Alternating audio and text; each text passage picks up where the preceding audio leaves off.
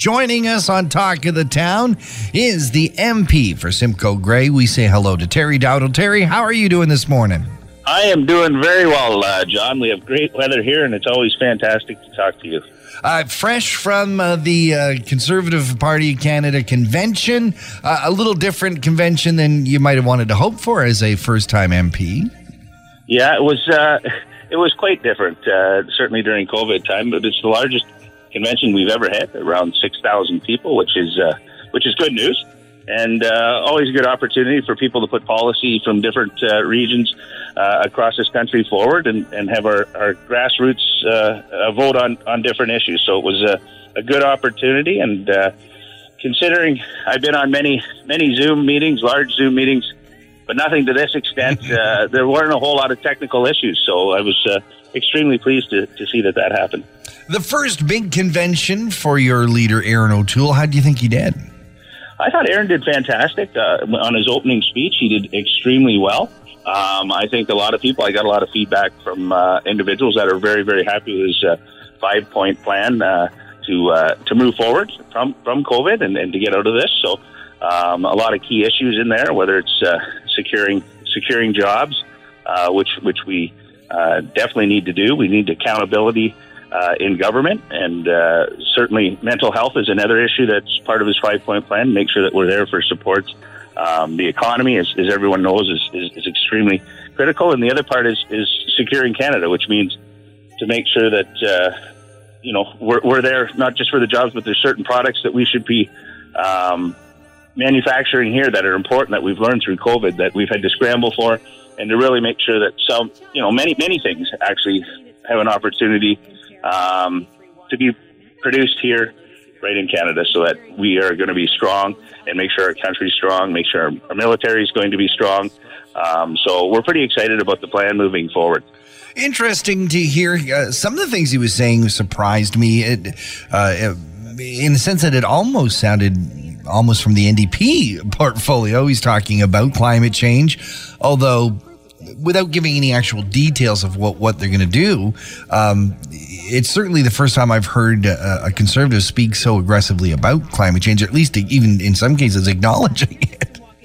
Well, we did have in 2019, we had a policy, about climate change, and unfortunately, I don't know if it got out there as well as it should, but it's certainly enshrined in our policy to about climate change and what we need to do. And what we're hoping is a lot of time we hear words about climate change, like we know that there were supposed to be 2 billion trees planted, and none of them have been planted so far. And even when you come down to the carbon tax, we're thinking it doesn't seem to us we're hitting people that are already having a tough time getting by. We're adding costs for many of the residents here, whether it's their heat, whether it's the groceries, and we just think that the key to it is going after the actual emitters, and those are larger companies, and what we need to do is we need to work with them. We got to find ways, and a lot of those companies, especially in the natural resource sector,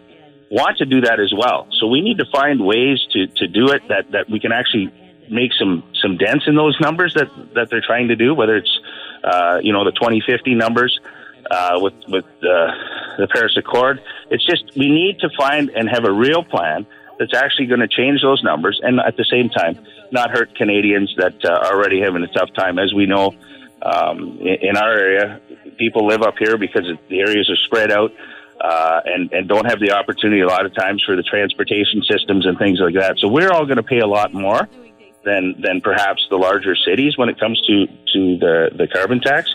So we just think that it really hasn't changed a whole lot when you look at the numbers, and we need to do more and also work with a lot of the other countries out there to make sure that they find ways to reduce their emissions as well.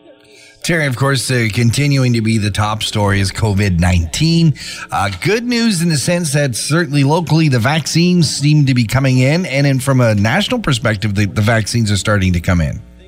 Yeah, I'm really, really excited about that, because people are seeing light at the end of the tunnel, and I think a year into this, it's important. So I'm very, very happy to see that. But I'm getting a lot of calls now. The one concern that we do seem to have is the time frame between the first and second doses of the vaccine. So we're dealing with that. There's a lot of concern over that time frame because I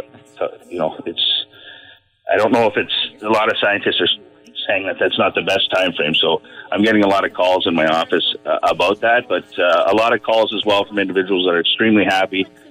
They've seen through the province where the rollout is going to be and where they need to get their vaccines, and have called me afterwards and have been extremely pleased with the rollout and how it's going when it came to their appointment.